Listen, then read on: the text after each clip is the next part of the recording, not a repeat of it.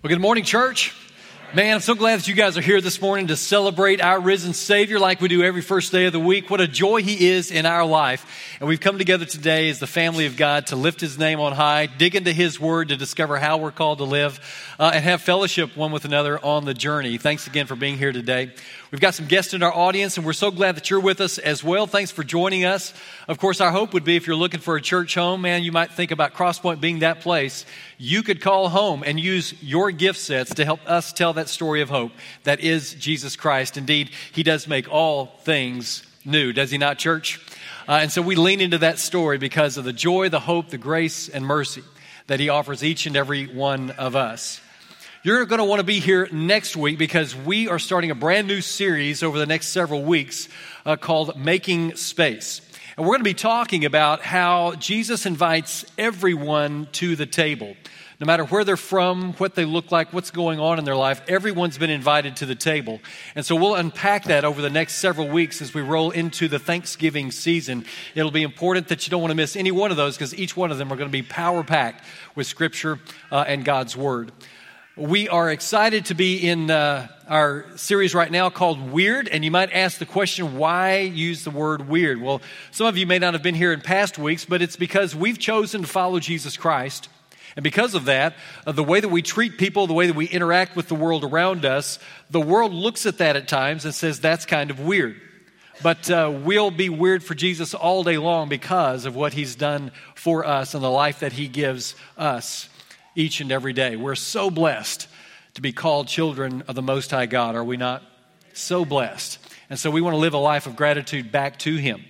We've been looking at different ideas along the way in this series, today being the last day of that series, but we talked about initially that we have purpose in Jesus Christ, that we're called to live life out in such a way that we do have purpose and we exercise that purpose in our life. We're called to fully surrender to Him and turn our life over to Him so that He can bless us in lots of different and various ways. We are called to live a disciplined life, one that really exalts Him and puts Him in the number one position of our life. And today we're going to talk about how we lean into the important things in life and not so much the urgent things in life. Because if we're all honest here this morning, sometimes I live in the urgent more than I do the important. But our text today in Luke chapter 10 is going to reveal to us what that really looks like, the difference in the two. I hope you've got your Bibles this morning. Our text will be on the screen as well, but we'll be in Luke chapter 10 in just a moment. Thinking through this idea of urgent versus important, I thought about a story. Robin and I, when we got married July 1991, we moved to Minnesota the next day. But because we were so young and didn't have a whole lot of money, we went on a fantastic honeymoon to Branson, Missouri. It was a fun, how many have been to Branson before? Raise your hand. Yeah, you guys know. I would say it's a great place to be. Good family location, lots of stuff going on there. We didn't have a lot of money, so we checked into the Bald Knobbers Motel, not hotel, motel. And we were going to make the best of the days that we were there in Branson and have a good time. So we got there. We did check into the motel, and it was had two levels. There was the 100 level and the 200 level. But the way Branson is built, it's all on hills, and so it kind of falls away from you when you're on the street. And so you're walking down the sidewalk, and you walk toward the check-in area of the Bald Knobbers Motel. I love saying that; it's so awesome. You walk toward the motel, and on the second level, that's the 200s, are right with the office area, and then the 100 numbers are down below. You have to walk down the hill to get to the 100 level of rooms. So we checked into 113, and we got checked in, cleaned up, and we got ready to go next door to the Bald Knobbers show. Yes, we keep saying Bald Knobbers, but it's a great 2-hour family show, lots of singing, lots of funny stuff going on, and we went, had a great time there. We left the show and we were talking and cutting up like young couples do, gazing into, you don't want to hear all that. But we were having a great time. So we get back to the motel, which is right next door. We're just walking down the sidewalk. We walk to our room number and we decided to have a little fun. And I said, hey, let's act like a couple of cops who are making a bust. And Robin went along with that. I don't know if she was okay with that, but she did. So we got to our room number. She got on one side of the door. I got on the other side. We got our guns ready. I know, Charlie's Angels, right? I beat on the door as hard as I can. Boom, boom, boom. Open up, police. And then I realized it's 2:13, not 1:13. A sense of urgency comes upon us, and we begin trucking down the sidewalk, down the hill, into our room, and quietly with the lights off, wait for 10 minutes. Is anyone going to come get us? I don't know. There are moments in your life where you feel a sense of urgency rather than leaning into the important. And our text today is going to reveal that in our own lives, God calls us to really lean into the important. And when we make a decision to do that, we have less and less moments of urgency. We began 4 weeks ago talking about the question and answering the question, who are we? And we truly are the sum total of all the decisions that we've made in life up to this point. And the choices that we make today, the decisions we make today will affect who we are tomorrow. And so we are called by Christ to live in purpose, live with surrender, live a disciplined life, and today really lean into the important things in life. Now, my guess is that you have in some way addressed this particular phrase, question, sentence in your own life. I wish I had more time to, and then you fill in the blank. I wish I had more time to go fishing. I wish I had more time to hang out with my friends. I wish I had time to go to Disney World. I mean, the list is endless of things that you could fill in that blank in your own life, things that you wished that you had time to do. But we always come back with, I'd like to, but. There's always that word, but. I'd like to go with you, but I've got to mow the grass. I'd love to hang out, but I've got to clean the kitchen, get the dishes washed, take care of the kids, take them around town, go to soccer practice. The list goes on of the excuses that we give because we can't do the things necessarily that we really want to do. I mean, you stop anybody that is your friend here at Crosspoint, and generally when you ask, how are you doing? The answer back is, I'm busy. We are slammed at work. I mean, it is a crazy schedule that we've got going on right now, and I am absolutely convinced that if Satan cannot make you bad, he will make you busy because he doesn't want any margin in your life to do the things that are important. And along that line, church, do you ever realize in your own life you have time to do the things that are important to you? You make space for the things that you believe to be important for you in your life. And so today we're going to address that very idea. How do we make space and room for the important things in life so that the urgency of life kind of fades away? Now, the reality of life is there are going to be moments where we have urgent things going on in life, and you need to take care of those items. It's just a part of life. 11 years in the retail business that I experienced as a manager, you have to deal with almost daily the upset customer. And in the moment, that is an urgent thing that you need to tend to right away. But more importantly, might be to create systems in your store so that you have less and less customers that are upset. If you got a problem with your vehicle, and you need to take it to the garage.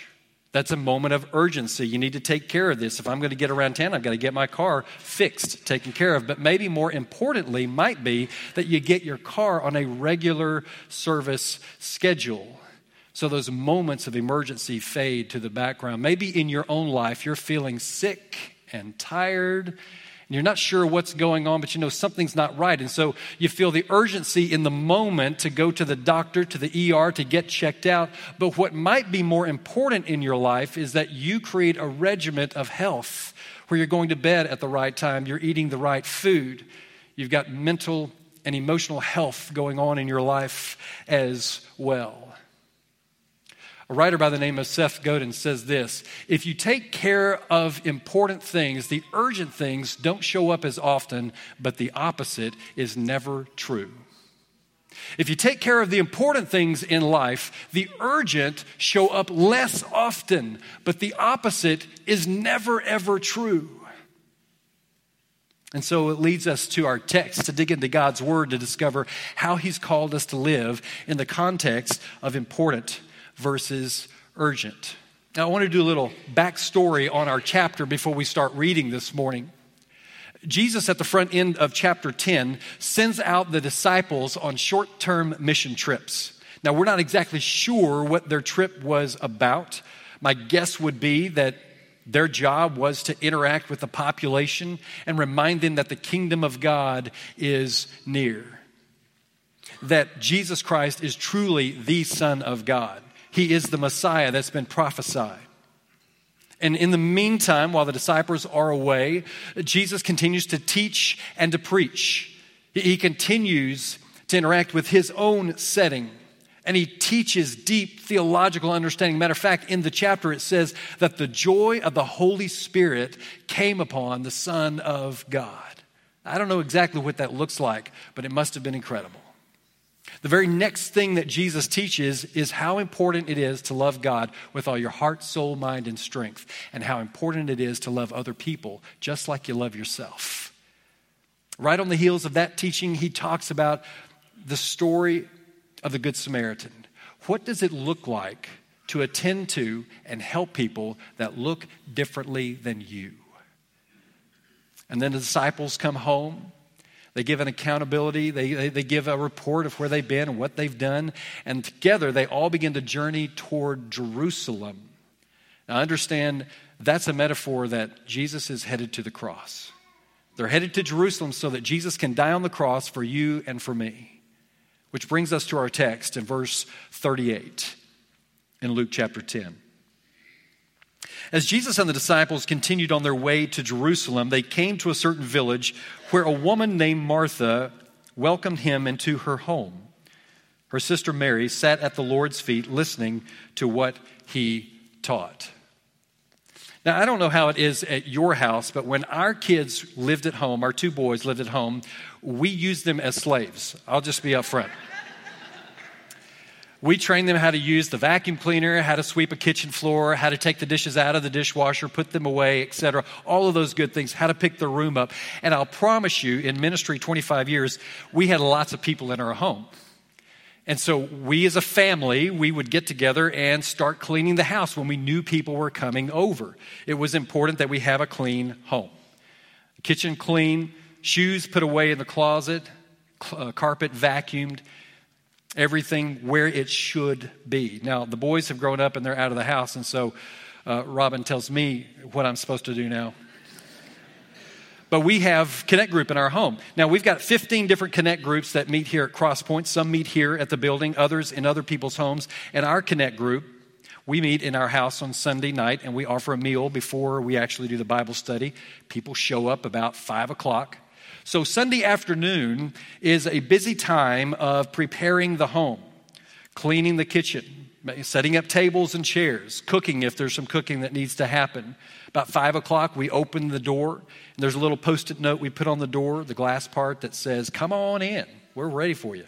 Let's go." But there's a lot of cleaning that goes into that process each and every week. Now, I want you to imagine for just a moment, you're sitting watching the Sunday afternoon football game, and you get a text, and you look at the text, and it's Jesus of Nazareth, and he says, "I'm coming to your Connect Group tonight. What would you like me to bring for dinner?" Can you imagine the level of cleaning you would do in your home if that were the case? I mean, you might even just rent something at the hotel. Don't come to my house. Martha and Mary are in this mode. The Son of God, the Messiah, is coming to our house for dinner tonight. They are cleaning like none other. They've called in ServPro. I mean, it's crazy. They are doing everything necessary to make it right. And then we have verse 40. But Martha was distracted by the big dinner she was preparing. So she came to Jesus and said, "Lord, doesn't it seem unfair to you that my sister just sits here while I do all the work? Tell her to come and help me." Now, I'm the oldest of three, and I loved tattling on my two younger brothers, letting my parents know what they were doing, what they were up to. Martha goes and tattles to Jesus on her sister Mary, who happens to be sitting right there. She's expecting some help in the kitchen, so to speak. But our text says that Martha was distracted. And I'm wondering how many of us in our own life live a life of distractedness rather than leaning into the important things in life. Some of us are faithfully pursuing things that are not important. I mean, what's the most important thing that you've ever been distracted from? Maybe as a Jesus follower, you claim to know Jesus, and you do. But in your own life, there's no intimate margin for you to truly know Jesus, to be a part of that process. Maybe in your own life, you find yourself doing things for your kids rather than just enjoying your kids. Maybe in your own career, it's very busy. There's lots of travel. There are things to do. And so you're busy working and you really don't know your spouse anymore. Or maybe you've made a decision as a parent to be a kid-centered parent, and in doing so, you've put the marriage on the back burner. Maybe some of us in life have become so busy with things just going on that I've neglected my own physical health, my emotional health, my mental health. I've said no to those things because I'm just so busy. Maybe there are addictions and habits in your life, sins that you need to really understand and get a hold of, but you've made a decision to lean into the urgent rather than the important and move forward in that part of your life. This next verse could be any one of us, any one of our life verses.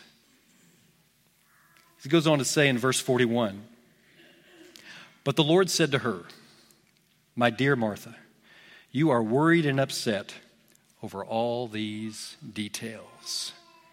You are worried and upset over things that really don't matter.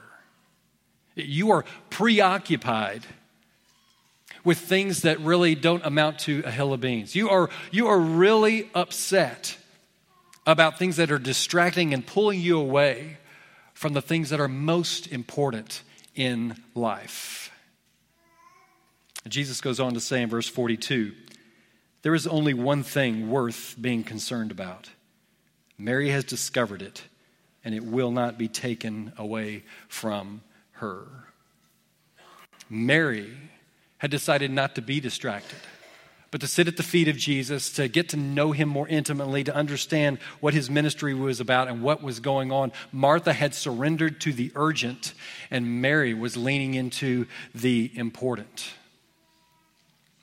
Now, what I find interesting in this text, over the years as I have preached through it or taught through it, there's always one or two of us who come up to me after the fact and say, "Well, you know, Tim, somebody needed to cook. Well, you know, Tim, somebody needed to clean that house up. I mean, after all, Jesus was coming." And what I find interesting in that moment is that it's really us making excuses of why we're so busy, why we're so distracted, why we may not be leaning into the things that are truly, truly important. Because if you're not intentional in your life about leaning into the life that God's called us to live, the urgent will always crowd out what's important. And we're called to live differently. Church, we make time for what we believe to be important in our life. You think about your own life. I'm not going to miss the football game. I'm not going to miss that fishing trip. I'm not going to miss fill in the blank. Whatever it might be, we make time for what we find to be important. I mentioned this last week. I turned 50 this year, and so I know I've got to get into a regiment and a routine of working on physically being in good shape. So 3 times a week, I have this argument with myself when the alarm goes off at 6 a.m. Do you really want to get out? But I get up and I put the shoes on. Why? Because I've made that commitment. I understand how important it is. I don't want to do that, but that's what I am going to do. We often don't always get it right, but God calls us to lean into the important things in life and tackle those head on. And so this morning, I want to give you 3 practical ideas I think that will help you. They've helped me in my own life, but I think that will help each one of us as we dig into this idea of leaning into the important versus paying attention to the urgent. And again, I don't want to dismiss urgent. There are moments when that has to happen in our life, but we're called truly to organize our life in such a way that we truly can understand and better be a part of the important things in life. And one of those first things is to create artificial deadlines. Now, I want to define that for you and me. What does that mean? Put simply, it means to create artificial deadlines. Fake deadlines. It's right there in your face. I'll give you an example. Most of our deadlines when we go home, when we're headed to the house, that deadline really is when the garage door shuts behind our car and we pull into the garage. That's our deadline.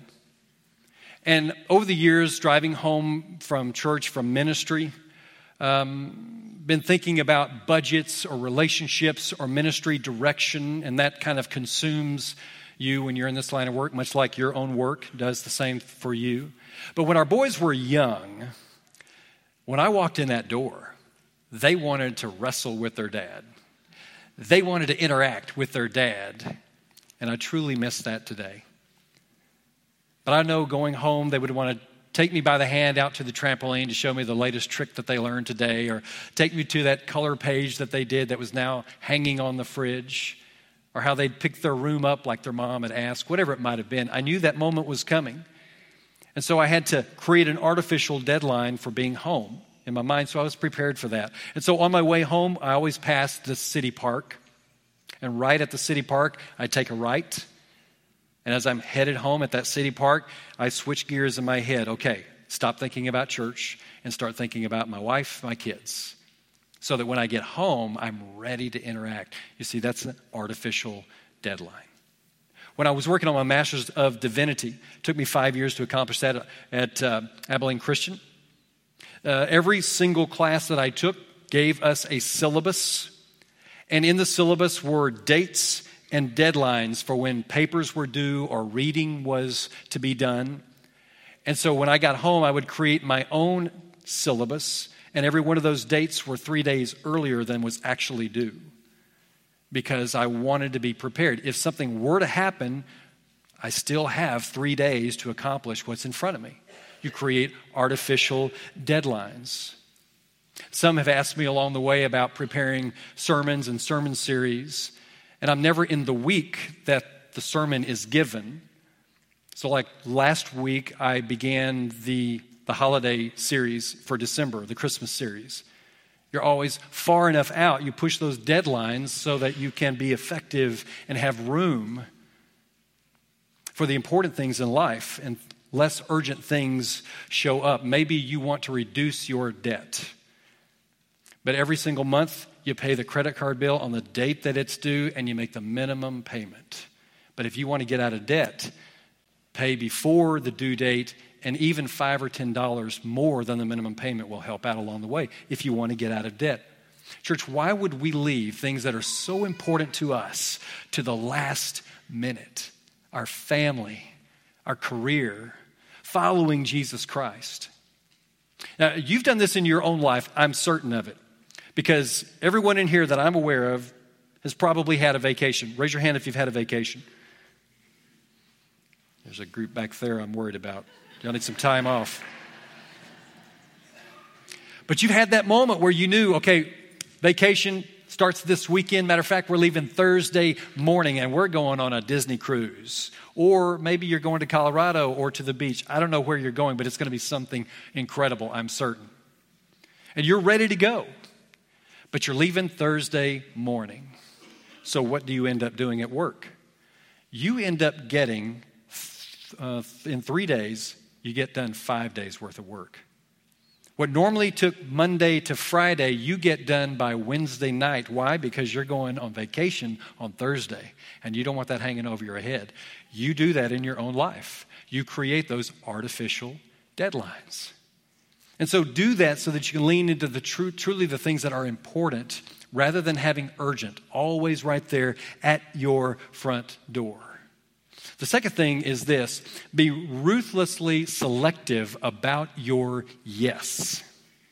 Unless I ask you to do something, then it should be yes all the time. Be important. Church, most of the time, it's not from our lack of commitment, but it's that we are over-committed in life, that we don't accomplish everything that we hoped we could. So many of us, our calendars are absolutely full, and we have no margin to do what really are the important things in life for us. Busyness doesn't necessarily equal productivity or meaning or usefulness. Matter of fact, I want to challenge you to do something today. I want you to create a to-don't list. That's a little different, isn't it? A list of to-don'ts. And I don't know what that would look like for you, but I'm sure you could figure out some things that you need to say no to on occasion rather than yes all the time. An example would be when I was a youth minister, and this doesn't change when you start to work with the whole church either. Parents would come all the time with these great ideas about a mission trip or a service project or a Bible study series, any number of things that were really, really good things. But in a youth group, if we decided to do all 100 of those things, we would do none of them well. And so what you have to do is you have to look at what you're doing in ministry through the lens of a mission statement or a vision statement and discover those 5, 6, 8 things that you're going to do really, really well. And you pour into those things. There's some things you have to say no to in order to lean into what might be more important. Church, the best leaders, the best moms, the best dads, the best workers, the best followers of Jesus do not say yes to everything. They are selective in what that looks like. Create those artificial deadlines. Be ruthlessly selective about what you say yes to. And finally, do first what matters most. Do first in your life what matters most. Not if I get this done, then I'll do that. Do first what matters most. And if we look at the context of the scripture that we took a look at, the story we looked at today, what seems to matter most is time spent with Jesus. And when we as a church, individually and collectively, make a decision that He is the most important thing in our life, everything else will fall into place. Mary chose what mattered most. So many of us call ourselves followers of Jesus Christ, but our hearts are not in line with Jesus Christ. Our hearts are not doing life how He's called us to live. I mean, we're not seeking Him first thing in the morning as we begin our day. We're not letting His Word be a part of our daily life. We end up being Sunday morning consumers rather than looking around seeing who we can serve in the course of the day. We haven't chosen what matters most in life. Jesus addresses that in the Sermon on the Mount in Matthew chapter 6 and verse 33, where He says, "Seek the kingdom of God above all else and live righteously, and He will give you everything you need." Did you see that? You seek Jesus first, and He'll give you everything else you need. What we try to do as human beings is find everything we need, and then if there's time, I'll pay attention to what Jesus has called me to do, how He's called me to live. And that's the problem we human beings have. But like I mentioned last week, it's a call for all of us to lean into the idea as we go to work, as we begin our day, as we drive down the road, as we hang out with our children, to say, Jesus, give me your eyes so I see the world like you see it. Jesus, give me your ears so I can hear the call of the lost who desperately need to hear your story. Jesus, give me your mouth so I only speak words of affirmation and uplifting thoughts. Jesus, give me your hands so I serve all those that I come in contact with today. Jesus, give me your feet so you'll take me exactly where I need to go today. Jesus, give me your heart so my heart beats for the lost just like yours. We lean into what's really important in life by seeking his kingdom first. And I'm not going to respond to what everyone else wants me to do. I'm going to listen to what God's called me to do through his son, Jesus Christ. I'm going to do the things that God has deemed important in my life. Church, we choose to do the things that we find important in our lives. We lean into those things and we make sure those things happen.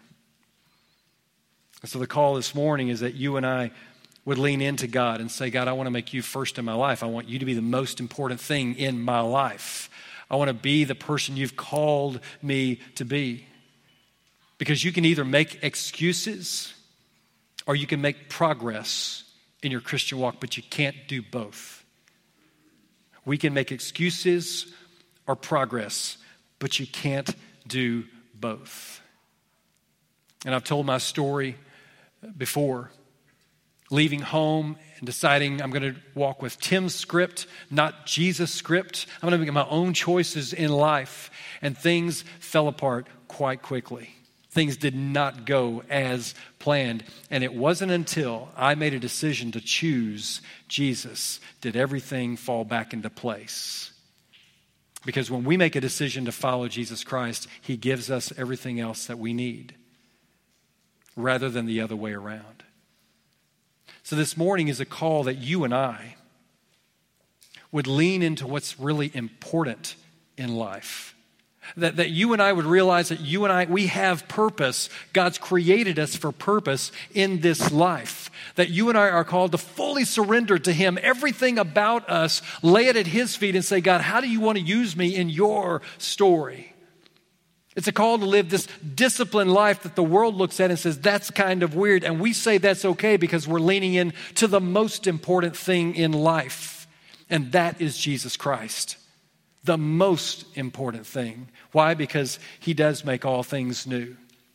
He's the one, the Son of God, that extends grace and mercy, love and forgiveness to each and every one of us. He made that trip to Jerusalem, up the hill of Calvary, onto the cross, so that you and I could have the life that we have been created for.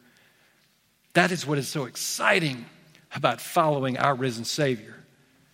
And we gain joy and the type of life that we're created to have in Christ Jesus because we said yes to the important things. And the important thing is making Jesus the number one thing. And so this morning as we sing this song, my hope would be is maybe right where you stand, you recommit your walk with Jesus Christ. That you really lean into what he's called you to do and how he's called you to live. And maybe as we sing this song, you need a prayer. A vote of confidence to be reminded that Jesus Christ is walking with you in this moment. You're filled with the Holy Spirit. Our shepherds and their wives will be gathered along the wall of this room as we sing. Go find one of those couples and let them pray for you and over you. That any obstacles would be taken out of the way, that sense of urgency would be put on the back burner so that you can lean into what's truly important. Maybe today is the day that you publicly say, Jesus Christ is my Lord. I want to lean into his story. I want the power of the Holy Spirit in my life. I want to make that public confession through baptism. And so you are baptized this morning, coming up out of that water, a brand new creation filled with the Holy Spirit, able to conquer and accomplish everything that he's called you to do in life. Maybe today's that day for you. I hope it is. Whatever it is, I hope that you will always remember the most important thing is Jesus Christ. He loves you. He gave his life for you. And he's looking to be a part of your story as well. Let's stand and praise his name together.